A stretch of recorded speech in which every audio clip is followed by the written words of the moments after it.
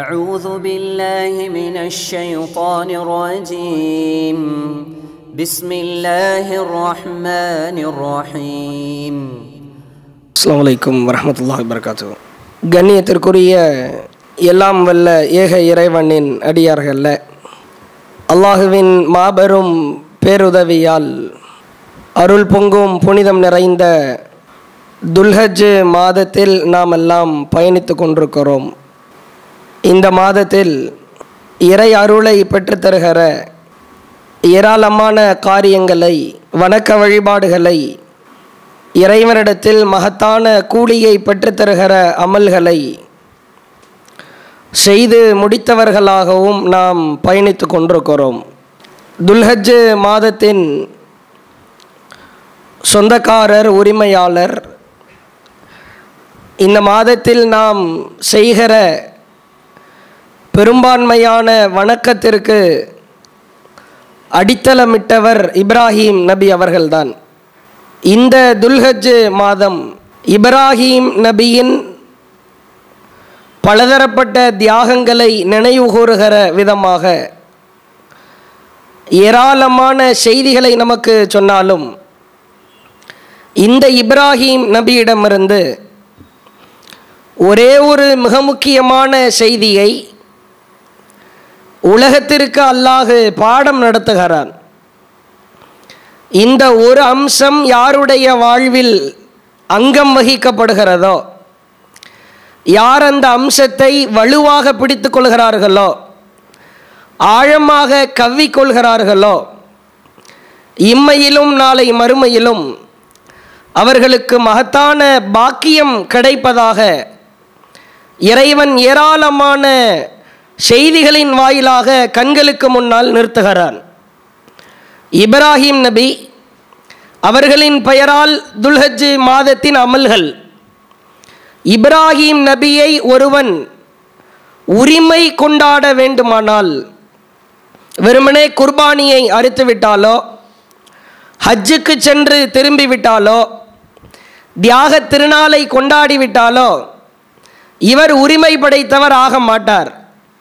திருமறை குரானிலே பார்க்கலாம், 3வது அத்தியாயம் 68வது வசனத்தில் அல்லாஹ் சொல்கிறான், இப்ராஹிம் நபிக்கு நீ உரிமை கொண்டாட தகுதி வேண்டுமானால் உனக்கான தகுதி என்ன? அல்லாஹ் தெளிவுபடுத்துகிறான். இன்ன அவுலன்னாஸ் பி இப்ராஹிம், மக்களில் இப்ராஹிம் நபியை உரிமை கொண்டாடுவதற்கு தகுதி யாருக்கு இருக்கிறது தெரியுமா? லில்லதீன தபஊஹு, அவரை யார் பின்பற்றி நடக்கிறார்களோ, அவர் செய்த தியாகங்கள், கஷ்டங்கள், அனுபவித்த சிரமங்கள், இவைகளையெல்லாம் உளமாற ஏற்றி யார் வாழ்கிறார்களோ அவர்களுக்கு இருக்கிறது. வஹாதன் நபி, இந்த நபிக்கு இப்ராஹிம் நபியை உரிமை கொண்டாட தகுதி இருக்கிறது. வல்லதீன ஆமனு, இந்த நபியும் இப்ராஹிமும் அல்லாஹுவை எப்படி உளமாற நம்பினார்களோ அவர்களுக்கு இப்ராஹிமை உரிமை கொண்டாட தகுதி இருக்கிறது. வல்லாஹு வலியுல் முஃமினீன், அல்லாஹுவை யார் உளமாற உறுதியாக நம்புகிறாரோ அவர்களுக்கு பொறுப்பேற்க அல்லாஹ் போதுமானவனாக இருக்கிறான். உள்ளத்தில் ஆழ பதிய வைக்க வேண்டிய ஒரு செய்தி என்னவென்றால், எத்தனையோ துல்ஹஜ் மாதங்கள் நம்மை கடந்து சென்றது. 50 வயதில் இருப்பவருக்கு விவரம் தெரிந்து 10 வருடத்தை கழித்து விட்டாலும் கூட 40 வருட காலம் துல்ஹஜ் மாதம் கடந்து சென்றிருக்கிறது. நம்முடைய வயதை எடுத்துக்கொள்ளுங்கள், அதில் ஒரு 10 வருடத்தை கழித்து கொள்ளுங்கள், மீதம் இருக்கிற நாட்கள், வருடங்கள் துல்ஹஜ் மாதம் நம்மை கடந்து சென்றிருக்கிறது. இதிலே அவரை தலைமையில தூக்கி வைத்தவரின் தியாகத்தை போற்றுபவன் தான், புகழின் உச்சத்திற்கு கொண்டு செல்பவன் தான், அவர் எனக்குத்தான் உரிமை படைத்தவர் என்று ஆணித்தரமாக ஒருவர் சொல்வதாக இருந்தால், வல்லாஹு வலியுல் முஃமினீன், இப்ராஹிம் எப்படி அல்லாஹுவை உளமாற நம்பினாரோ, அல்லாஹுவை பின்பற்றினாரோ, அல்லாஹ் சொன்னவற்றுக்கெல்லாம் கட்டுப்பட்டு நடந்தாரோ, அல்லாஹுவை சார்ந்திருந்தாரோ அதுபோன்று வாழ வேண்டும் என்று அல்லாஹ் எதிர்பார்க்கிறான். நீங்கள் இப்ராஹிம் நபியின் வரலாறுகளை புரட்டுகிற பொழுது ஒரே ஒரு விஷயத்தை திரும்ப திரும்ப அல்லாஹ் ஆழப்பதிய வைக்கிறான். இப்ராஹிம் சகிப்புத்தன்மை மிக்கவராக இருந்தார். இப்ராஹிம் நம்மை நம்புபவராக இருந்தார். இப்ராஹிம் பொறுப்பை நம்மிடத்தில் ஒப்படைத்தார். இப்ராஹிம் நம்மை சார்ந்திருந்தார். இந்த வார்த்தைகளை திரும்ப திரும்ப பார்க்கலாம். இப்ராஹிம் நபி ரத்தின சுருக்கமாக ஒற்றை வரியில் சொல்வதாக இருந்தால் அல்லாஹ்வை நம்பினார். என்ன சிரமம் வந்தாலும் கஷ்டம் வந்தாலும் அல்லாஹ்வை சார்ந்திருந்தார். கொஞ்சம் அப்படியே ஆழமாக அலசி பாருங்கள். அல்லாஹ்வை சார்ந்திருந்தால் இப்ராஹிம் நபிக்கு மட்டும்தான் அல்லாஹ் உதவி செய்வானா? சாமானிய மக்களுக்கு அல்லாஹ் உதவி செய்ய மாட்டானா? இப்ராஹிம் நபியிடத்தில் இந்த குணத்தை பார்த்த இறைவன் நண்பராக தேர்வு செய்கிறான். அகில உலகத்திற்கு முன்மாதிரியாக ஆக்குகிறான். இறைவனை யார் நம்புகிறாரோ, உளமாற சார்ந்திருக்கிறாரோ, அவருக்கு அல்லாஹ் அரியாபுரத்தில் இருந்து உதவி செய்வான். திருமறை குர்ஆனிலே பார்க்கலாம். சூரா தலாக் 3வது வசனம் அல்லாஹ் பேசுகிறான், வயர்ஸுகுஹு மின் ஹைது லா யஹ்தஸிப். அல்லாஹ்வை யார் உளமாற சார்ந்திருக்கிறாரோ அவர்கள் அரியாபுரத்திலிருந்து அவருக்கு நாம் வாழ்வாதாரத்தை கொடுப்போம். ரிஸ்க் என்று சொன்னால் உணவு மாத்திரம் அல்ல. ரிஸ்க் என்று சொன்னால் சாப்பிடுகிற சாப்பாடு மாத்திரம் அல்ல. நம் வாழ்வாதாரத்தை அல்லாஹ் அரியாபுரத்தில் இருந்து கொடுப்பான். சொல்லிவிட்டு அல்லாஹ் சொல்கிறான், ஒமையத்த வக்கல் அலல்லாஹ். யார் அல்லாஹ்வை சார்ந்திருக்கிறாரோ ஃபஹுவ ஹஸ்புஹு, அவருக்கு அல்லாஹ் போதுமானவன் இல்லையா? நீ அல்லாஹ்வை சார்ந்திருக்கிறாயா? இதை நீ படிப்படையாக ஏற்றாயா? கறி அறுத்து விட்டால், சாப்பிட்டு விட்டால், உப்பு கண்டம் போட்டு விட்டால் வேலை முடிந்து விட்டதா? இப்ராஹிம் அல்லாஹ்வை சார்ந்திருந்தார். நீ சார்ந்திருக்கிறாயா? பரிசோதனை செய்து பார். திருமறை குர்ஆனில் அல்லாஹ் பேசுகிறான். சூரா அஹ்ஸாப் 3வது வசனம், வத்தவக்கல் அலல்லாஹ். யார் அல்லாஹ்வை உறுதியாக சார்ந்திருக்கிறாரோ வகஃபா பில்லாஹி வக்கீலா, பொறுப்பேற்பதற்கு அல்லாஹ் போதுமானவன். அல்லாஹ்வை சார்ந்திருந்தால் கண்டிப்பா அல்லாஹ் பொறுப்பேற்பான். அதில் எந்த விதமான சலனமும் எந்த விதமான சந்தேகமும் கடுகளவிற்கு கூட எந்த விதமான ஒரு சிந்தனையும் வர தேவை கிடையாது. அல்லாஹ்வை சார்ந்திருக்க வேண்டும். பொதுவாகவே அல்லாஹ்வுடைய ஸ்டைல் என்ன அப்படின்னா, ஒரு முஃமின், ஒரு ஏகத்துவவாதி சோதிப்பான், கடுமையான முறையிலே சோதிப்பான். ஒவ்வொருவரும் நம்மை நாமே உள்ளத்திலே கேட்டுக்கொள்ளலாம். சோதிப்பான் சோதிப்பான், சோதனையின் உச்சம் வரை சோதிப்பான். இறைவனுக்கு ஒரு மைய புள்ளி ஒன்றை வைத்து அந்த புள்ளியை தொடுகிற வகையில் சோதிப்பான். அந்த புள்ளியை தொடுற வரைக்கும் நீ அல்லாஹ்வை சார்ந்திருக்கிறாயா என்று அல்லாஹ் பார்ப்பான். மூசா நபியை சோதித்தான். கடல் தான் சோதனையின் உச்சத்தை தொட்டார். அல்லாஹ் இருக்கிறான் என்றால் கடலிலே அடி, கடல் இரண்டாக பிளந்தது. இந்த புள்ளி பாயிண்ட் அல்லாஹ் தொடுற வரைக்கும் பாடாப்படுத்துவான். எல்லா நபிமார்களுடைய வரலாறுகளை எடுங்கள். நோயின் உச்சத்திற்கு செல்கிறார். அய்யூப் அலைஹிஸ்ஸலாம் பொறுமை காக்கிறார், அல்லாஹ்வை சார்ந்திருக்கிறார், அல்லாஹ் குணத்தை கொடுக்கிறான். யூனுஸ் அலைஹிஸ்ஸலாம் ஒரு கணத்திலே தவறிழைத்து விட்டு மீன் வயிற்றுக்குள் சென்றதற்கு பிறகு அல்லாஹ்விடத்திலே கையேந்துகிறார், விடுவித்தான். எல்லா மனிதருடைய வாழ்க்கையிலும் சோதிக்கிற பொழுது அல்லாஹ் 2 டெஸ்ட் வைப்பான். ஒன்று, நீ என்னை சார்ந்திருக்கிறாயா இல்லையா? சோதனையின் உச்சம் வரை உன்னை தொடுகிற வரைக்கும் நோயால் சோதிப்பேன், பணத்தால் சோதிப்பேன், குடும்பத்தால் சோதிப்பேன், மனைவியால் சோதிப்பேன், பொருளாதாரத்தால் சோதிப்பேன், வியாபாரத்தால் சோதிப்பேன், பிள்ளைகளால் சோதிப்பேன், பெற்றோரால் சோதிப்பேன். தாறுமாறா சோதனை வந்து கொண்டே இருக்கும்.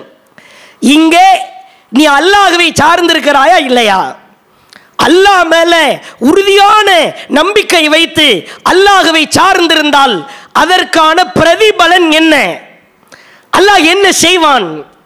சில சம்பவங்களை பார்க்கலாம். சஹீஹ் முஸ்லிம்ல 5707வது செய்தி. வியாபாரம் செய்கிறோம், அல்லாஹ் மீது உறுதியான நம்பிக்கை வைத்து எந்த வகையில் வியாபாரம் செய்ய வேண்டுமோ அந்த வகையில் வியாபாரம் செய்வதில் முஸ்லிம்கள் பெரும்பாலும் பலவீனர்களாக இருக்கிறார்கள். சில பேர்லாம் பாருங்க, பொழப்பத்தில் கொண்டு போய் விட்டுருக்கோம். பிஸ்னஸே இல்லை, வியாபாரமே இல்லை, சரக்கு எடுத்து போட்டுட்டேன், என்ன பண்ணுறதுன்னு தெரியல. எதுக்கு புலம்புற? அல்லாஹ் எனக்கு நோயை கொடுக்குறான், எனக்கு பொருளாதாரத்தில் பலவீனத்தை தருகிறான், என் குடும்பத்தில் பிரச்சனையை தர்றான். புலம்புபவன் ஒரு காலத்திலும் உருப்பட இயலாது. வியாபாரம் செய்கிறான், அல்லாஹ்வின் அருளை எதிர்பார்க்கிறான், அல்லாஹ் அருளை அள்ளி அள்ளி கொடுப்பான். சஹீஹ் முஸ்லிமிலே பார்க்கலாம், அல்லாஹ்வுடைய தூதர் சொன்னாங்க, கடந்த காலத்தில் ஒரு மனிதர் ஒரு அடர்ந்த காட்டில் நின்று கொண்டிருக்கிறார். திடீரென்று பார்த்தால் பைனா ரஜுலுன் பிஃபதாத்தி மினல் அர்ல், அந்த அடர்ந்த காட்டிலே இருக்கிற பொழுது வானத்திலிருந்து ஒரு பயங்கரமான சப்தம் ஒன்று வருகிறது. ஃபஸமிஅ ஸௌதா ஃபி ஸஹாபா, மேகங்கள் பேச ஆரம்பித்தது. எப்படி? இந்த மேகங்கள் வானத்திற்கு கட்டளையிட்டதாம், இஸ்கி ஹதீகத ஃபுலான், ஒரு மனிதரின் பெயரை சொல்லி இந்த மனிதரின் தோட்டத்திற்கு தண்ணீரை தாறுமாறாக நீ பொழிய வேண்டும் என்று மேகங்கள் வானங்கள் பேசிக்கொண்டதாம். உடனே மேக கூட்டங்கள் வானங்கள் இரண்டும் ஒன்று சேர்ந்து மழையை பொழிய ஆரம்பித்தது. அந்த மழை நீர், பொழிந்த நீர் அப்படியே ஒரு ஓடை வழியாக போய் கொண்டிருக்கிறது. இந்த மனுஷன் பேர் யாரு? இவர் பேரை மேகம் சொல்ற அளவுக்கு அப்படிப்பட்ட பெரிய ஆள் யார்? யாருடைய தோட்டம் அது? அப்படிப்பட்ட விசேஷமான மனிதர் யார்? விழிப்புதிங்க நிற்கிறார் அந்த மனிதர். யார் அவர்? யாருடைய தோட்டத்திற்கு இந்த தண்ணீர் செல்கிறது? இன்றைக்கு கண்டுபிடித்தே தீர வேண்டும். தண்ணீரை பின்தொடர்ந்து செல்கிறார். தண்ணீர் ஒரு தோட்டத்திலே போய் கொட்டுகிறது. அங்கே ஒரு மனிதர் மண்வெட்டியை வைத்து தோட்டத்திலே இருக்கிற மணலை எல்லாம் சரி செய்து கொண்டிருக்கிறார். ஃபகால லஹு, அந்த மேகம் பேசியதை கேட்ட மனிதன் அந்த மண்வெட்டியை பிடித்த மனிதரிடத்திலே கேட்டானாம், யா அப்துல்லா, அல்லாஹுவின் அடியாரே, மஸ்முக, உன் பேர் என்னப்பா? அப்ப அவர் ஒரு பேரை சொல்றாரு. திரும்ப கேட்கிறார் அந்த மண்வெட்டியை பிடித்த தோட்டத்தின் உரிமையாளர், யா அப்துல்லா, அல்லாஹ்வுடைய அடியாரே, லிம தஸ்அலினி அனிஸ்மி, என் பேரை ஏன்பா நீ கேட்கிற? சம்பவத்தை, நடந்த சம்பவத்தை சொல்கிறார். இப்படி நான் அடர்ந்த காட்டிலே நின்றேன், மேகம் உன் பெயரை சொல்லி உன் தோட்டத்திற்கு மழையை பொழிவிக்க சொன்னது. அப்படி இந்த தோட்டத்திலே நீ என்ன செய்கிறாய்? அவர் சொன்ன முதல் வார்த்தை, அல்லாஹுவை நம்பி நான் பொருளாதாரத்தில் ஈடுபடுகிறேன், அல்லாஹ் எனக்கு அள்ளி அள்ளி கொடுக்கிறான். சின்ன ஒரு தோட்டம் தான், பெரிய அளவிற்கு பணக்காரர் அல்லர் அவர். வேறு என்ன செய்கிறாய்? அவர் சொல்கிறார், இந்த தோட்டத்திலிருந்து வருகிற வருமானத்தை மூன்றாக பங்கு வைக்கிறேன். ஒரு பங்கை வறியவர், ஏழைகள், வழிப்போக்கர்களுக்கு தர்மமாக கொடுத்து விடுகிறேன். இன்னொரு பங்கை அன வயாலி, நானும் என் குடும்பமும் சாப்பிடுகிறோம். இன்னொரு பங்கை இந்த தோட்டத்தின் முதலீடாக அந்த தோட்டத்திற்கே செலவு செய்கிறேன். இதுதான் நான் செய்கிற காரியம். அந்த மனிதர் விளங்கி கொண்டார். ஓஹோ, இதற்காகத்தான் மேகமே உன் பெயரை சொல்லி பேசியதோ என்று உள்ளத்திலே உளமாற விளங்கி கொண்டார் என்று சொல்லி அல்லாஹ்வுடைய தூதர் சொன்னார்கள், அல்லாஹுவின் மீது உறுதியான நம்பிக்கையை, அல்லாஹுவை யார் சார்ந்திருக்கிறாரோ அவருக்கு அல்லாஹ் அரியாபுரத்திலிருந்து உதவி செய்வான். கொஞ்சம் யோசித்து பாருங்கள். லட்ச லட்சமா சம்பாதிக்கிறவங்க கூட 3 பார்ட்டாலும் பங்கு வைக்கிறது கிடையாது. 100 ரூபாய் சம்பாதிச்சாலும் 3 பங்கா வைக்க முடியுமா? முடியாதா? முடியும்.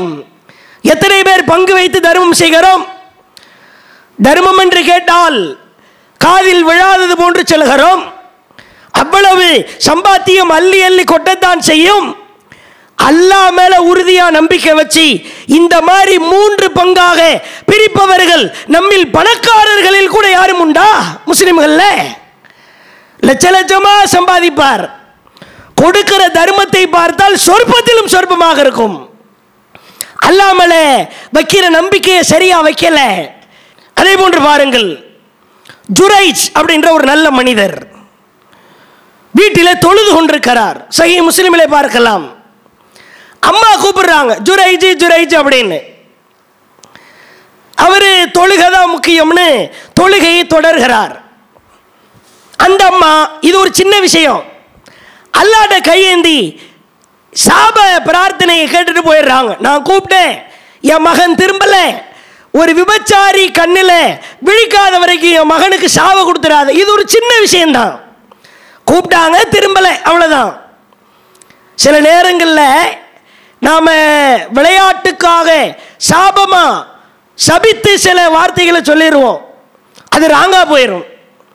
பிள்ளைகளை திட்டிடுவோம், நாசமாக போன்றுவோம், வைத்தால போன்றுவோம், அது போயிடும். உண்மையிலேயே விளையாட்டிற்கு கூட இப்படியெல்லாம் சபிக்கக்கூடாது. அல்லாஹ் இந்த பிரார்த்தனையை ஜுரைஜுக்கு சோதனையாக ஆக்குகிறான். ஒரு அழகான பெண் வருகிறார், ஜுரைஜிடத்தில் பேசுகிறார். நம்ம 2 பேரும் விபச்சாரம் செய்யலாமா? முடியாது, நான் அல்லாஹ்விற்கு அஞ்சுகிறேன். நான் ஒரு அழகான பெண், நான் அழைத்து நீ வரவில்லையா?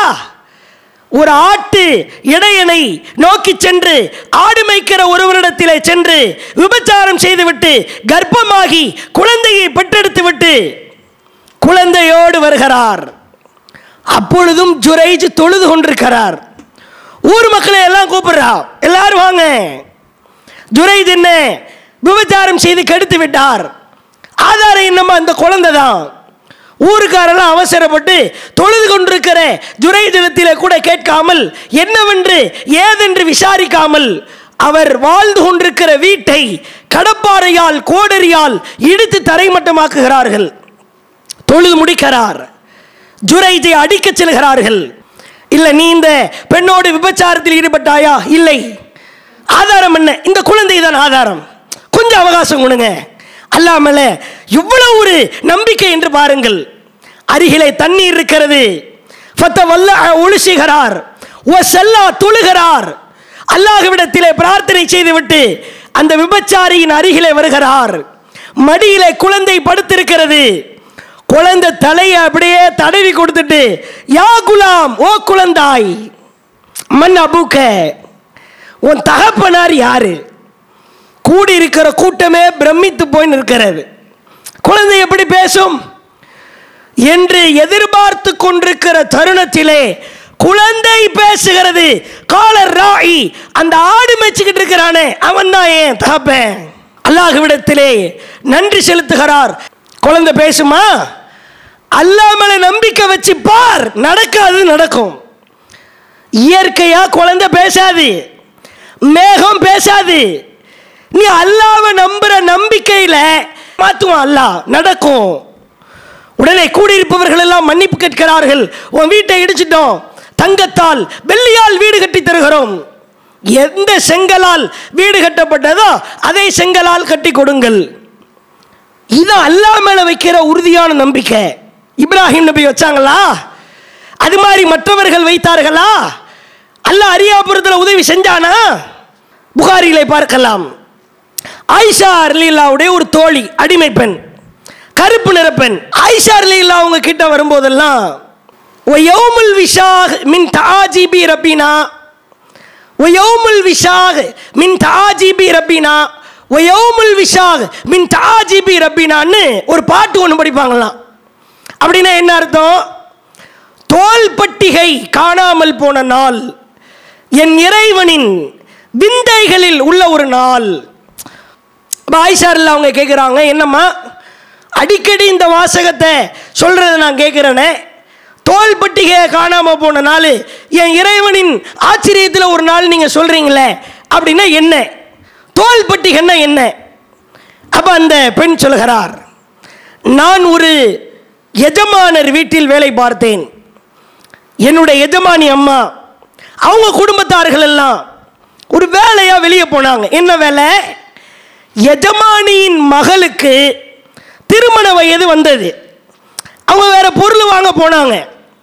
அந்த மகள் இருக்கிறார் அல்லவா, அவருக்கு அணிகலனால் ஒரு தோளாலான ஒரு அணிகலனை, அதை செஞ்ச ஒரு அணிகலன் அணிந்திருந்தார்.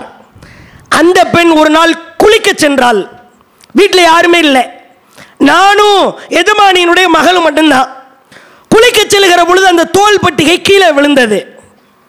மேலிருந்து ஒரு பருந்து ஒன்று பார்த்தது. அது இறைச்சி துண்டோ என்று நினைத்து அந்த தோல் பட்டிகையை கவ்வி சென்றது.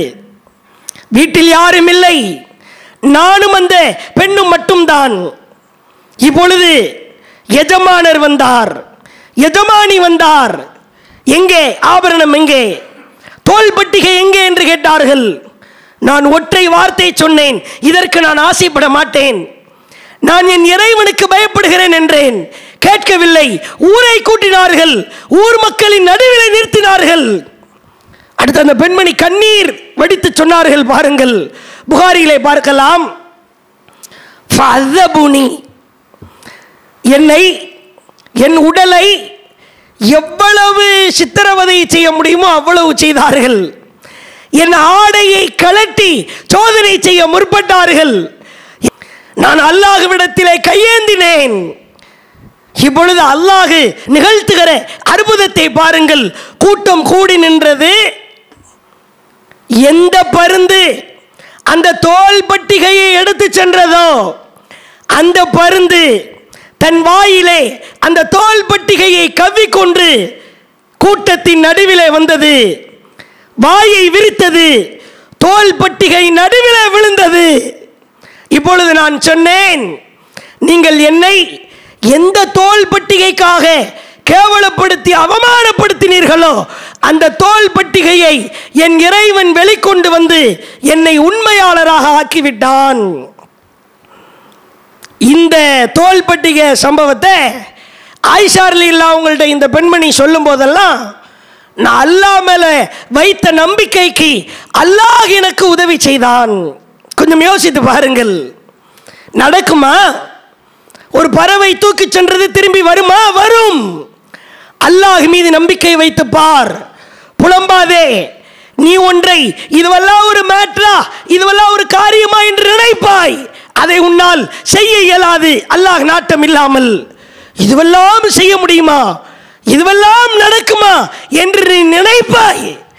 அல்லாஹ் நாடிவிட்டால் அதை அல்லாஹ் நடத்தியே தீருவான்.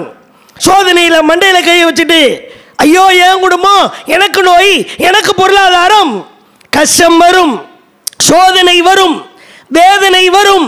சோதனையின் மைய புள்ளியை தொடுகிற வரைக்கும் அல்லாஹ் பாடாய்படுத்துவான். அல்லாஹ்வை யார் உறுதியாக சார்ந்திருக்கிறாரோ அரியாபுரத்திலிருந்து அல்லாஹ் கொடுப்பான். இதை நீங்கள் உங்கள் வாழ்க்கையில் பார்ப்பீர்கள். இப்ராஹிம் நபியின் வாழ்க்கையில் அவர்கள் பார்த்தார்கள். அதுதான் இந்த இப்ராஹிம் நபியின் வாழ்க்கையிலிருந்து நாம் பெறுகிற மகத்தான படிப்பினையாக இருக்கும்.